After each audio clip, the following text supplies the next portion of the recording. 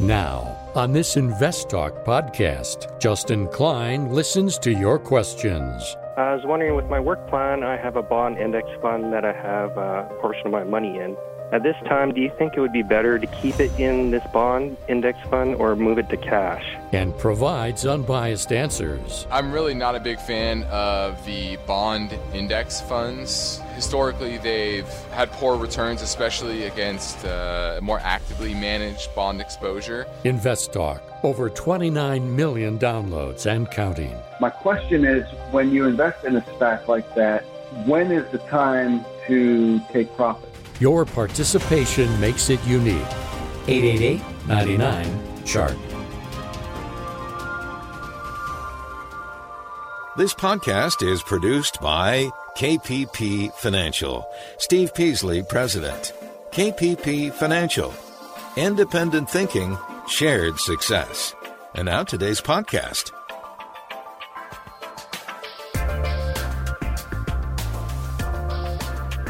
Good afternoon, fellow investors, and welcome to Invest Talk. This is our Monday, March 1st, 2021 edition. Yep, we are past the first 2 months of the year.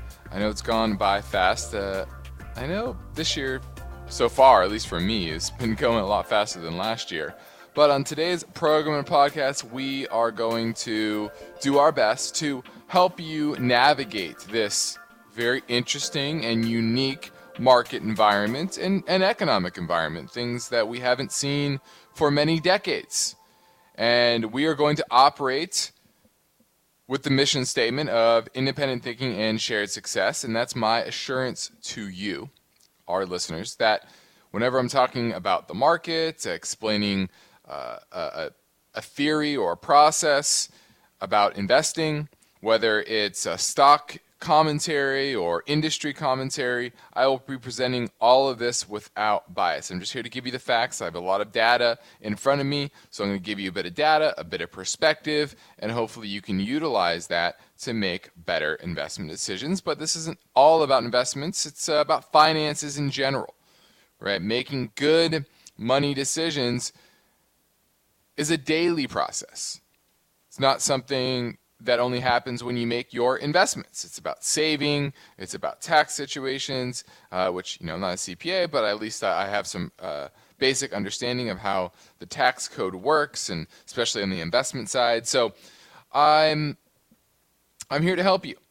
I encourage you to contact us with your finance and investment questions. And when you do that, you get to shape the show to your liking. And I guarantee you, if you have a question about something, someone else probably has that same question or a similar question, and the answer can help them as well. So not only are you helping yourself, but you are helping your fellow listeners as well. So I encourage you to interact with us right now during our live stream program, 4 to 5 Pacific time, or if you're listening after hours, no problem. You can leave a question anytime on our Invest Talk voice bank, and that number never changes, 888-99-CHART.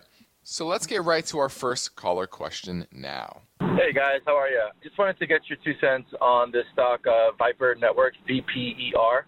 Maybe let me know what you guys think. I own about 200,000 shares and wanted to know if it was a good move. I did my research, but I definitely appreciate your feedback. Thank you guys. All right, well, this is a penny stock. It's an Indian-based company, operates in the LED lighting product business. I don't have a lot of information because it's a penny stock. It's an over-the-counter stock, so you don't really get much information. All I know is the market cap's $4 million. So it's hard for me to give you a sense. It has pulled back pretty dramatically. It went from basically zero all the way to 7 cents. Now it's at 2 cents.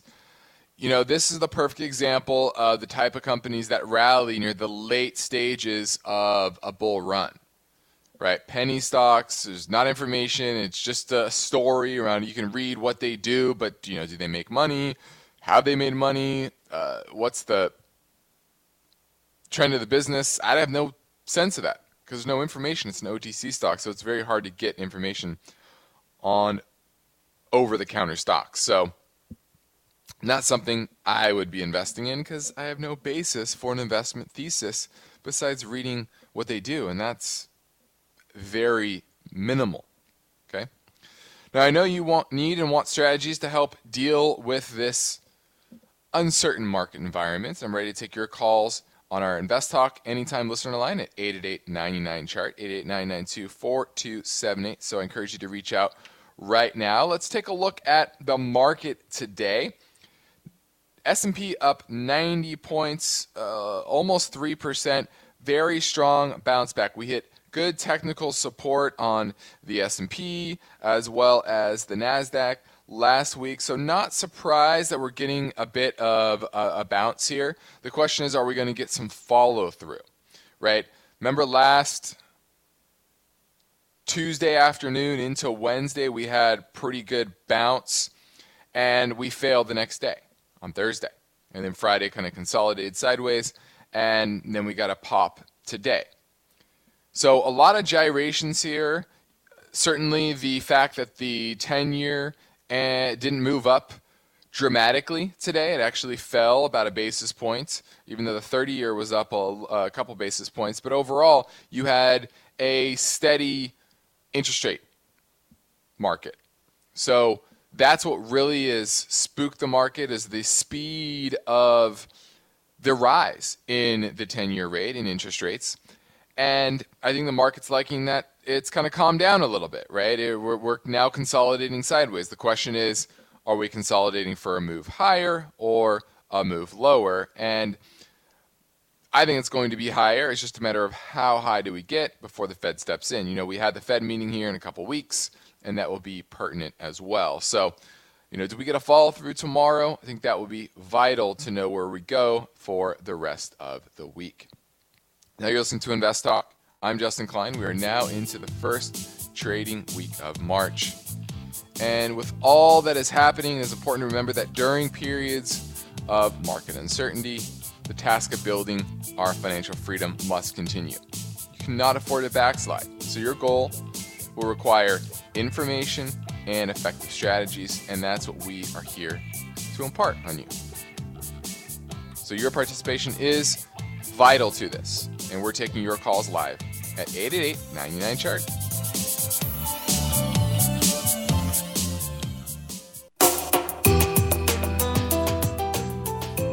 There is good news for loyal Invest Talk listeners, their friends, and families. Steve and Justin have recorded a special bonus podcast, the February Rapid Fire Hour. It's a fast-paced learning podcast for the average investor. It's free, so be sure to tell your friends. It can be downloaded now at iTunes, Spotify, Google Play, and investtalk.com. Let's head up to Pasadena, which is here locally in LA, and talk with Adam. He's looking at FNGU, which is the MicroStrategies FANG Plus 3 times leveraged ETN. Do you own it or are you looking to buy it? I'm looking to buy it. I'm looking for a semi-safe, long-term investment that'll, hopefully grow. Okay. Yeah. So the first issue here is that this is a leveraged ETF. Never own a leveraged ETF for long term. Double, triple. There's problems, thing called tracking error. Now, when things are going well, they tend to do very, very well, right? Because they build on each other. That leverage actually works very, very well. But when, as always, there's downtimes in particular areas of the market, that works the other way, right? And it works exponentially. So these type of ETFs, anything leveraged, when times are tough, they can go down 90, 95% very easily, just with a 20 to 30% drop in the overall index or underlying asset class, right? So you don't want to be holding these for long periods of time. Their leveraged vehicles are trading vehicles only. Do you understand that, Adam? Yeah, so how about regular ETFs? Well, yeah, if you want to do a regular ETF, something that's not levered, sure. Now the question is, do you want to get into this type of area of the market, the FANG stocks? That's what this is, the FANG Plus Index. And I'm going to say after a decade plus of the growth side of the market, the tech side of the market outperforming, this is going to be likely a decade where it underperforms to some degree. Now, how much is hard to know, but the FANG Plus index is generally overvalued as a whole. Now, some companies within that are less overvalued, others far more overvalued, etc., depending on what you're talking about. But that's not an area I would be overweight right now. Let's just say that, because of where we are at in the market cycle. So I like that you're trying to think long term, but anything that would be FANG focused is going to be a small position in my book. Thanks for the call, Adam. Let's go to Sid in Canada looking at Teva Pharmaceuticals. Hi, Justin. How are you doing? Doing pretty well. Do you own Teva, or are you looking to buy it? I have taken a small position in Teva, but I'm thinking this is a good company to own for a long term. Okay. Looks like good earning for this quarter as well as for the next year. I just like to hear your opinion before I expand my footprint. So really appreciate your opinion. Thank you so much. Yeah, no problem. All right, now Teva is an Israeli developer of generic pharmaceuticals, and I don't know if you know anything about the pharma industry. There was a big collusion issue. There's also issues with generic opioids. There's a lot of regulatory problems with the industry as a whole, a lot of controversy. And Teva made a big acquisition. I forgot the name of the company, another generic pharma company, right before the you-know-what hit the fan, let's just say that. And that levered up their balance sheet dramatically. And they, at a certain point, they had roughly, about $37 billion in debt. And that was in 2016, right before the industry kind of had its issues.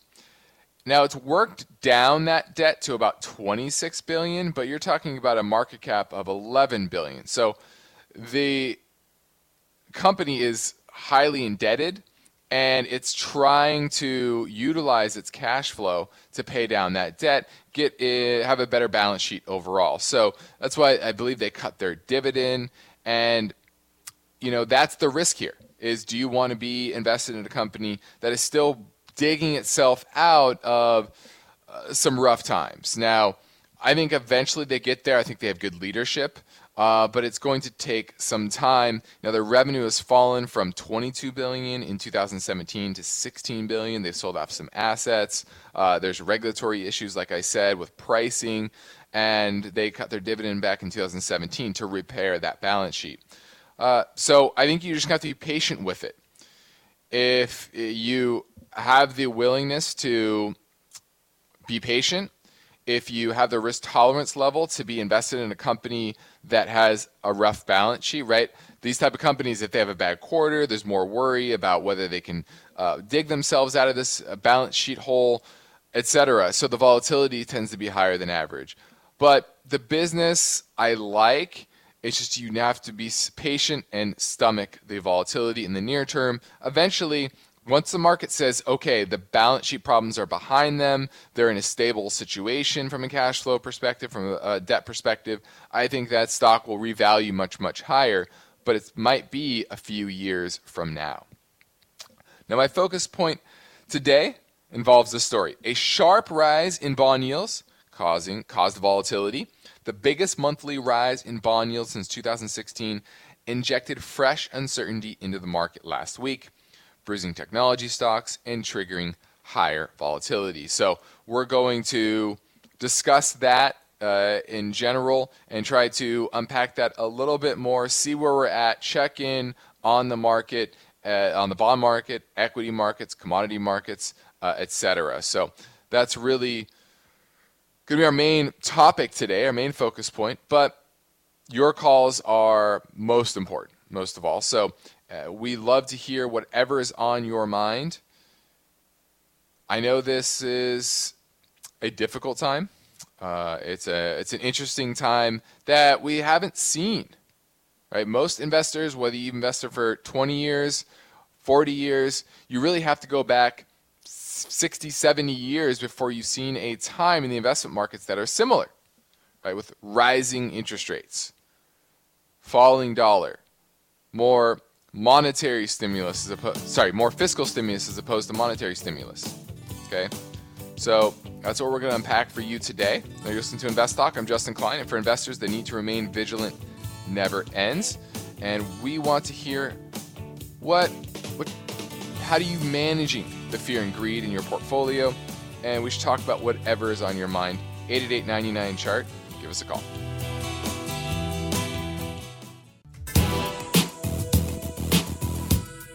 The markets react to uncertainty. Are you prepared?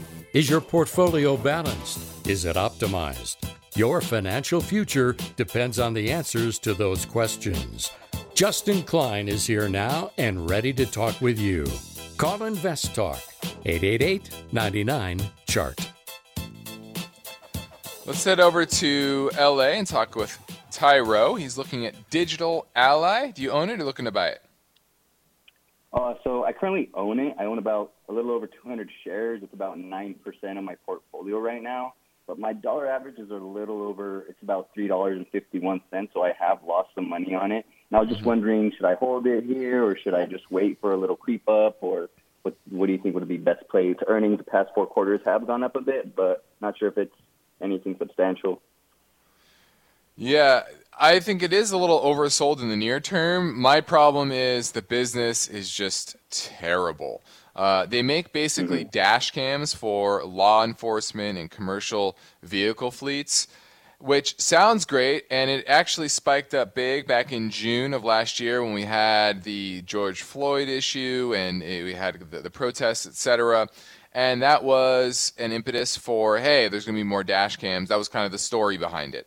Well, you haven't seen much traction from the business perspective. Revenue was up 23% last quarter, which was better than has been in a while. They eked out a 2-cent profit, but they're still expected to lose 31 cents this year. And if you look at the history of their business, they had revenues of $25 million in 2010 on 48% gross margins. Last year, they only had $10 million in revenue on 31% gross margins. So their margins shrank and their revenue shrank. And I can't imagine they're the only company that makes these dash cams. So I think this is a name that you definitely need to purge from your portfolio. 9% of your portfolio is way too high of a percentage of any company, but especially a company like this, $2 stock company that never made money, right? These aren't names that you want to be owning as a big percentage of your portfolio. So I would definitely be getting out of it at some point. It is a little bit oversold, but any strength I would be selling into. Thanks for the call, Tyro. Let's go to Diego in North Hollywood. He's looking at a little more established company, PayPal. Hey, Justin, how's it going? Going well. Do you own PayPal or thinking about jumping in? Yeah, I actually bought the dip on PayPal last week, and I'm just wondering what your long-term outlook is on this company. The problem with PayPal, like a lot of these tech stocks, is that multiples are just way too high. This is a name that is trading at enterprise value to revenue of 14, which is high. It's not drastically, but it's high. Enterprise value to EBIT is 46. And if you look at its growth, it's solid, but it's only in the low 20s, and that's with the boost from the COVID shutdowns. Pre-COVID, they were only growing in the high teens. So as things reopen, I think that's going to come back down a bit. And you're trading at just very high multiples. So, long term, I think PayPal is a good business, but the valuation here is just on the borderline egregious. Our value is closer to $140 a share versus right now it's trading at $270. So it's a good company. It's just not a great time to be invested in it, to say that. Thanks for the call. Let's go to Gary in New Jersey. He's looking at moving averages. What's your question? Yeah, hey, Justin. I just have a general question, I guess more fundamental. When you're looking at moving averages, I guess simple moving averages, and how you, I guess, utilize them when you're looking at a chart? Say, are you more so looking at like the 50, the 100, and the 200, and then more so also the frequency? Like, what does the daily versus the weekly mean, and how you kind of use that? I know there's other factors in when you're finding a buy point, but sure, maybe this is something you could shed some light on. Sure. Yeah. So if you're looking at different time frames on a chart, the longer time frames always have more impact, right? So 50-week moving average is a more powerful support level than a 50-day moving average. So that's the first thing. Second off, which moving average is most impactful depends on the security you're speaking of. Now, my favorite's the 100. 100 is the strongest support in my book for most stocks, but other stocks tend to be less volatile, and their 50 is more of support, whereas other stocks are more volatile, and the 200-day can be a better support. So you have to look at the history of at least the recent move, especially, and where it found major support. For example, the S&P.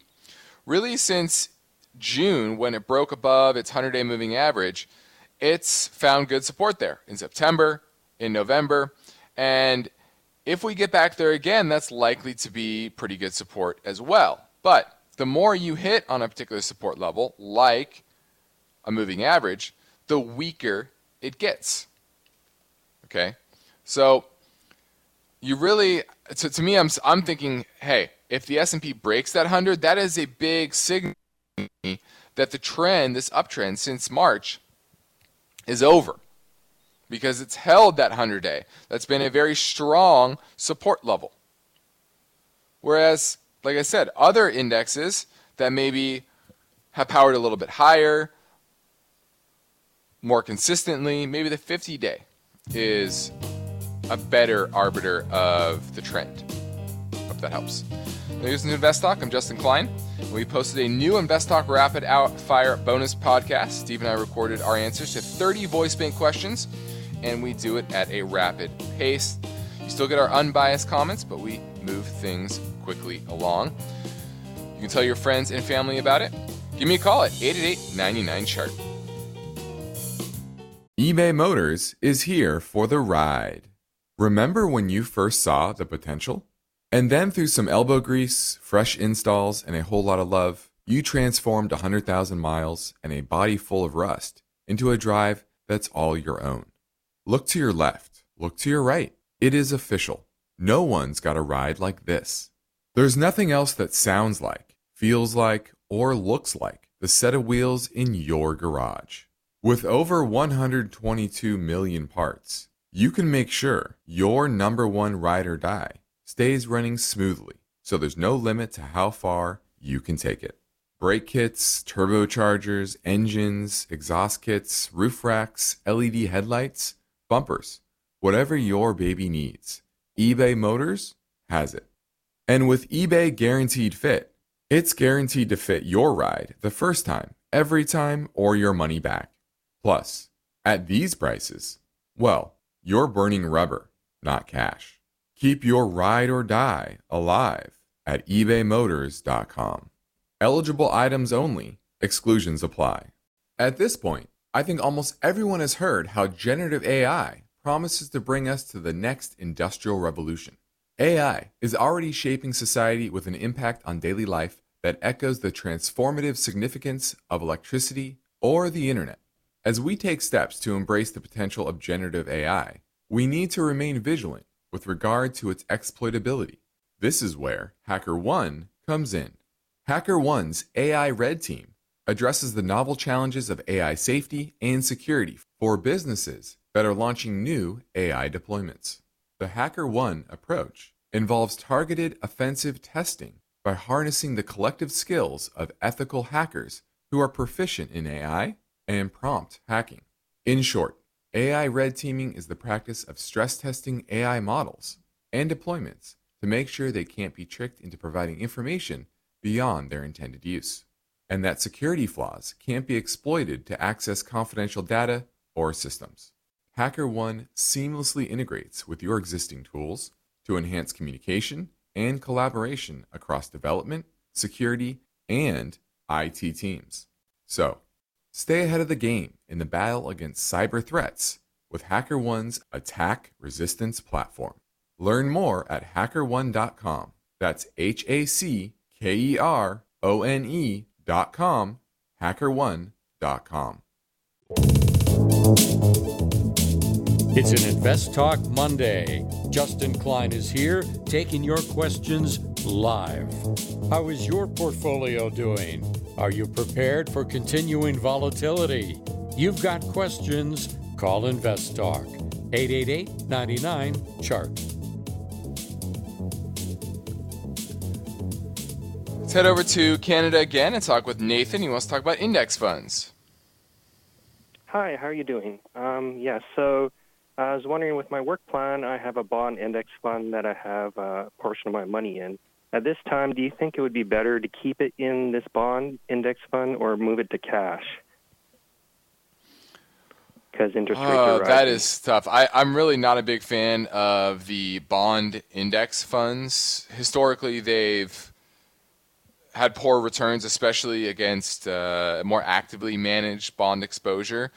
The main reason is because Treasury rates. You typically are going to get longer term, whatever that coupon rate is on the Treasury when you buy it. And as our deficit explodes here in the U.S., I know you're up in Canada, but Canadian debt is exploding as well. So I'm assuming you're speaking about the aggregate bond index, though. The percentage of government bonds in that are going to explode because it's looking at the entire universe of bonds and weighting them accordingly, right? How much bonds are outstanding, how much is treasuries versus corporates versus munis versus others, etc. And as our debt explodes, treasuries are going to be a bigger part of that, and the yields are just so very low.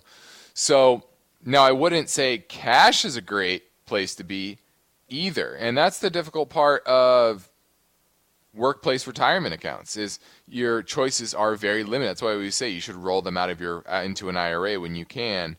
How does that work in Canada? Can you roll that into some sort of other type of account? Right now, I could remove it from my workplace account into a private RRSP account as long as I do a direct transfer. That is a possibility, and then I could. Yeah, I'm wondering about my fixed assets, where they should be right now, really.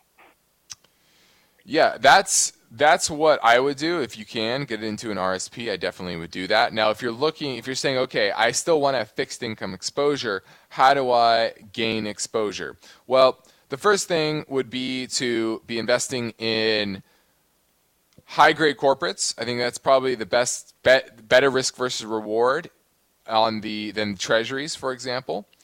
I think foreign governments denominated in other currencies. Canada is different a little bit. I'm always talking typically to U.S. citizens, but Canada is similar in their fiscal issues, and I think other, especially Asian currencies, are going to appreciate in relation to the U.S., and I would rather own fixed income in those markets. So emerging market bond funds, I think that's a great place to be as an alternative, better yields, tailwind from currency appreciation there. I think that's not a bad place to be. So that's how I would think about fixed income exposure in this type of environment. Hope that helps Nathan. All right, thanks a lot. Nathan, and try to get that into that RSP if you can. Now, my focus point today involves the story of rising bond yields, and we've seen this feed into all parts of the market. The mortgage rate is at about 3.25% now on a 30-year, which we haven't seen in quite some time. And this is going to have some impact on the housing market, but frankly, not that much. Right? Because inventory is limited. And so if you want to buy a house, it might affect your affordability some, but guess what? There's going to be somebody behind you, probably with a lot of cash. So I don't think it's going to have an impact on the housing market too much in the near term with inventories at such low levels. But if you're going to refinance, clearly that opportunity may have passed you by. Now the bigger question, though, is what will Treasury rates of where are we at now? Closed today 1.446 on the 10-year. The 30-year at 2.22. Remember, the 30-year was at 0.702 just back in March of last year. We were as high as 2.4-ish? 2.34? That's a gigantic move in the fixed income market. You know, you're talking about more than doubling or more than tripling the yield on the 30-year Treasury. And this has been driven by higher inflation expectations. And this has caught the market by surprise a bit. Reuters polled 60 analysts in December, just a couple months ago, and the median forecast for 1.2% for the 10-year Treasury rate over the next year. So by the end of this year, well, guess what? We're past that already by about 25 basis points. And this is bringing fear to the market that this could be similar to the taper tantrum. I don't know if you remember this back in 2013 when the Fed said they're going to taper their bond purchases. Well, I think the market's wondering right now, what will the Fed do in a couple weeks? Are they going to allow the bond market to continue to sell off, allow rates to rise, and potentially crimp economic activity? Or are they going to use this as an excuse saying, hey, this is a positive sign because inflation expectations are rising, and this is being reflected in the bond market? Now, back then, corporate bonds sold off sharply, and you can see that today, most likely, if they don't step in or don't hint at least at stepping in. And so these higher yields are giving a little boost to the dollar. So that's one thing. So that's kind of a positive after, about a 17% decline in the dollar since the March highs. Financial stocks are doing well, up about 5.14%, where the S&P is up about 3% on the year. So it's giving a little bit of life to areas of the market that haven't had a lot of life recently. The cyclical stocks. Now, the non-cyclical stocks like staples, utilities, those are underperforming. Yes, the utility sector is only up 1.3% for the year. I've talked about this before. You have to understand the underlying economic environment to know what type of sectors should be overweight or underweight within your portfolio. So in a rising interest rate environment, you need to pay extra attention and throw out the 2010s playbook. This is the 2020s. It's a different decade and a different playbook needed.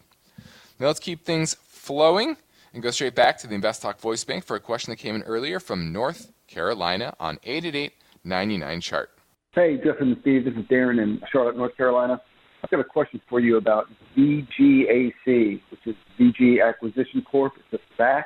I had bought some a little while back because I had read an article that they might merge or have 23andMe go public through them. And I just read today that it's confirmed that that's going to happen, so the stock is actually rising. My question is, when you invest in a SPAC like that, when is the time to take profits? For instance, do I take them prior to 23andMe going public, or do I keep my VGAC stock and wait till after that they go public? I'm just not sure when the best time is to, I guess, quote-unquote, cash out of a SPAC. I appreciate any help. Thanks so much. Bye. Well, there's not a uniform answer for this because just like any normal equity, it depends on the company, the valuation that's trading at, the future prospects of the business. Right now, you know that they're acquiring a company. Do you like that acquisition? Yes, you might know the name 23andMe, but is that good business? And when I say good business, what type of cash flows are they going to have? What kind of earnings? What kind of sales growth? Earnings growth? I don't know that yet. I can't see anything until you have that merger. They will probably change their ticker symbol as well, so understand that. It'll probably show up in your account, and VGAC will be gone, and a new ticker symbol will be in there. There will be different capital structure, right, based on that deal. These SPAC structures are very complex. They can be complex pre-acquisition and post-acquisition. There's warrants that go to the sponsor, and that can be complex. So you really have to understand the complexities within this investment vehicle to know whether you should buy, sell, hold, give it away, right? So I can't give you that answer yet because I would have to really dig into this. But that's now your job. You have to dig into this and find out whether that 23andMe acquisition is a good buy. Maybe maybe they paid too much. Maybe the sponsors are getting way too big of warrants and diluting you, the equity holder. You have to do research on it. Don't just go based on the story. I know a lot of people are investing based on a story, and the stories only work so long. Eventually, economic gravity comes back to the market, and things revalue back to where they should be in the first place. Now that we've settled into a new year, I think it's worth taking a minute to make you aware some of the benefits of working with myself and Steve Peasley through our company KPP Financial. First off, if you don't know, we're based in Irvine, California, which is in Orange County, just south of LA. And just like here on Invest Talk, we operate with a philosophy of independent thinking and shared success, which means we implement unbiased guidance and we practice parallel investing, which means we invest right alongside our clients. So I encourage you to take advantage of our offer of a free portfolio review assessment via telephone, Skype, or GoToMeetings. You can send us a message through investtalk.com or call KPP Financial Office in Irvine, California at 800-557-5461. And after you speak with one of us for 10 minutes or so, you'll see how Steve and I could make a difference in your portfolio and strategy. There's no obligation. We just love to talk, love to help you. Now we'll get back to your questions next. There is good news for loyal Invest Talk listeners, their friends, and families. Steve and Justin have recorded a special bonus podcast, the February Rapid Fire Hour. This free podcast is available for download anytime.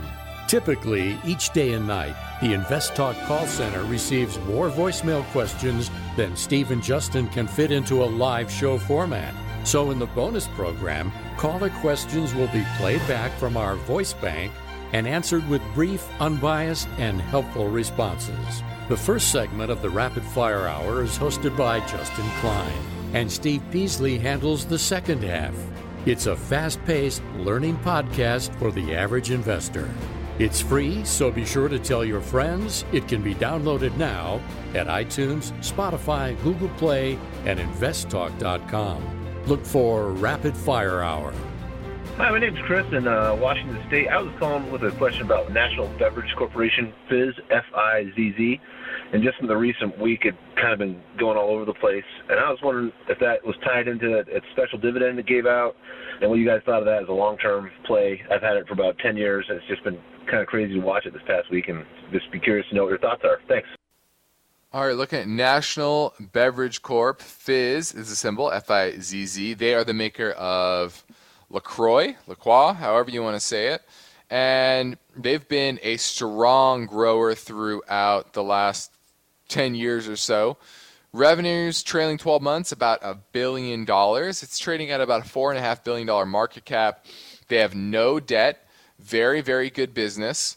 And I like that. I like that they have this very sound business with good profits, good cash flow, trailing 12 months, about $177 million in free cash flow. But at a $5 billion valuation, that's a little, 4.5, that's a little steep.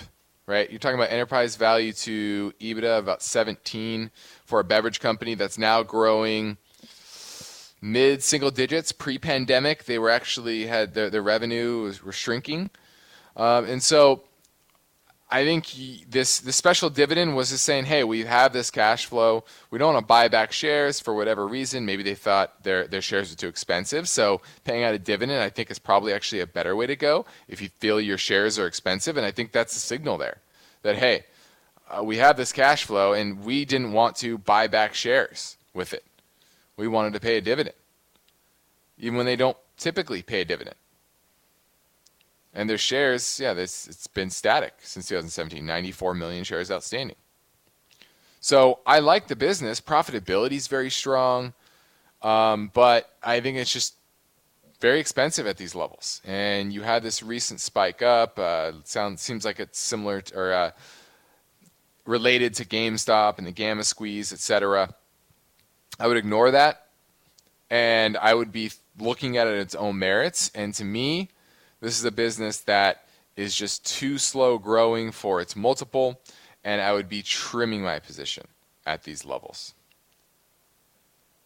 88.99 chart, 88.9924278. We are heading into the final segment of today's show. It's been a great Monday, and we have so many calls. We're just trying to get to as many as possible, and we love that. We love that you are calling in, being a part of the show. It really drives us, and that's why we do it. We want to hear what is on your mind, and that's why we do this every single weekday. Now, this is Invest Talk. I'm Justin Klein, and we have one goal each and every day on Invest Talk is to help you achieve your own version of financial freedom, and our work continues after this final break at 888-99 chart.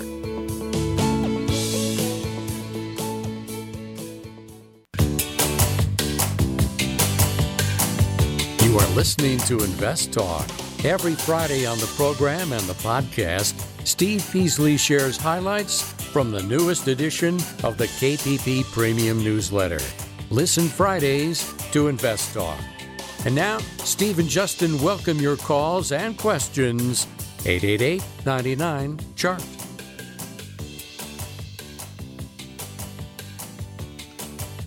Let's head over to Owen in North Carolina. He's looking at UVXY.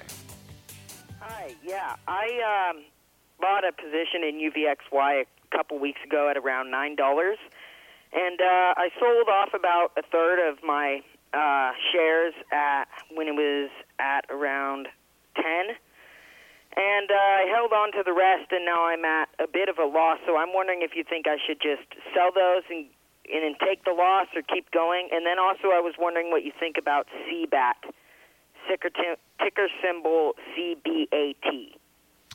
Well, UVXY, that's definitely a trading vehicle, so I like that you're trading out of it quickly. Now, today was obviously a rough day, down $1.02.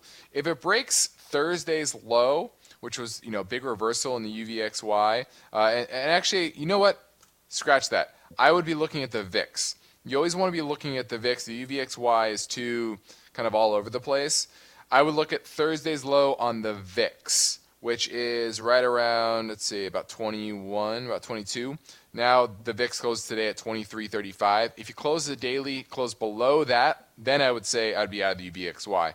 But I think Thursday could have been a shot across the bow for higher volatility in the near term. And then CBAT, let's see, what is this one? CBAC Energy Technology. Is this the battery company? Yes. Okay.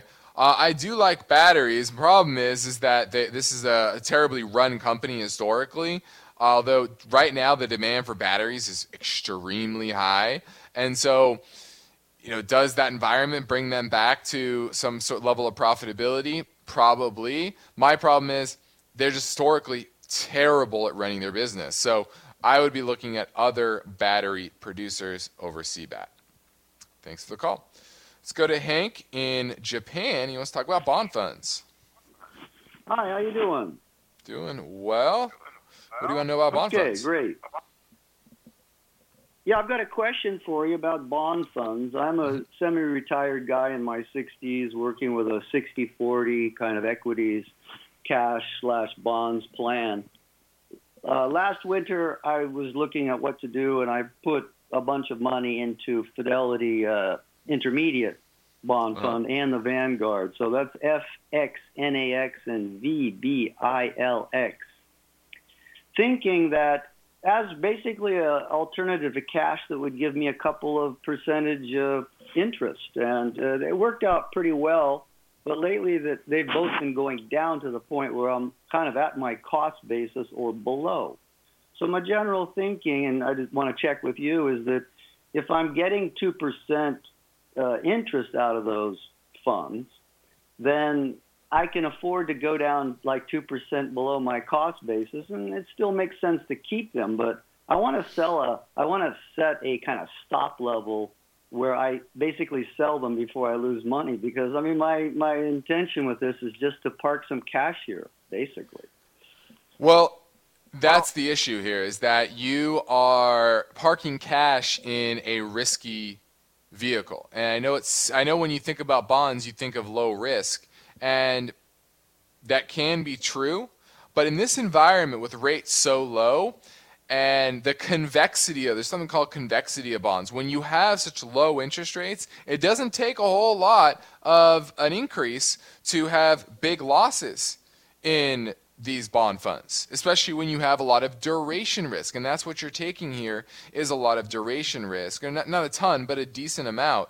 And so if you're going to consistently be taking that duration risk, then you are having pretty high risk for the amount of reward that you're getting. So that's why I don't like these big, broad bond indexes, because the indexes are heavily in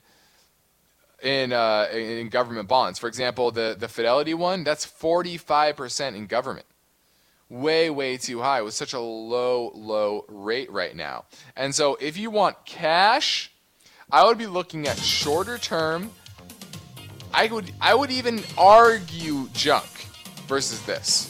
Short-term, high-grade corporates, I think that's a much better place to be. You don't have the duration risk. And with fiscal stimulus coming, I think that'll support the corporate market better than the government market, which is likely to continue to sell off over the longer term. Thanks for the call, Hank. I'm Justin Klein. This completes another Invest Talk program. Steve Peasley and I thank you for listening, and we encourage you to tell your friends and family about our free podcast downloads, which they can find at iTunes, Spotify, or Google Play, and as always, investtalk.com. And be sure to rate and review. Now, we post a new program each weekday shortly after the end of our live stream broadcast, which concludes at 5 p.m. Pacific time. Independent thinking, shared success. This is Invest Talk. Good night. Because of the nature of the interactive dialogue inherent in the format of this program, it's important for the listener to understand that not all comments made will apply to them specifically.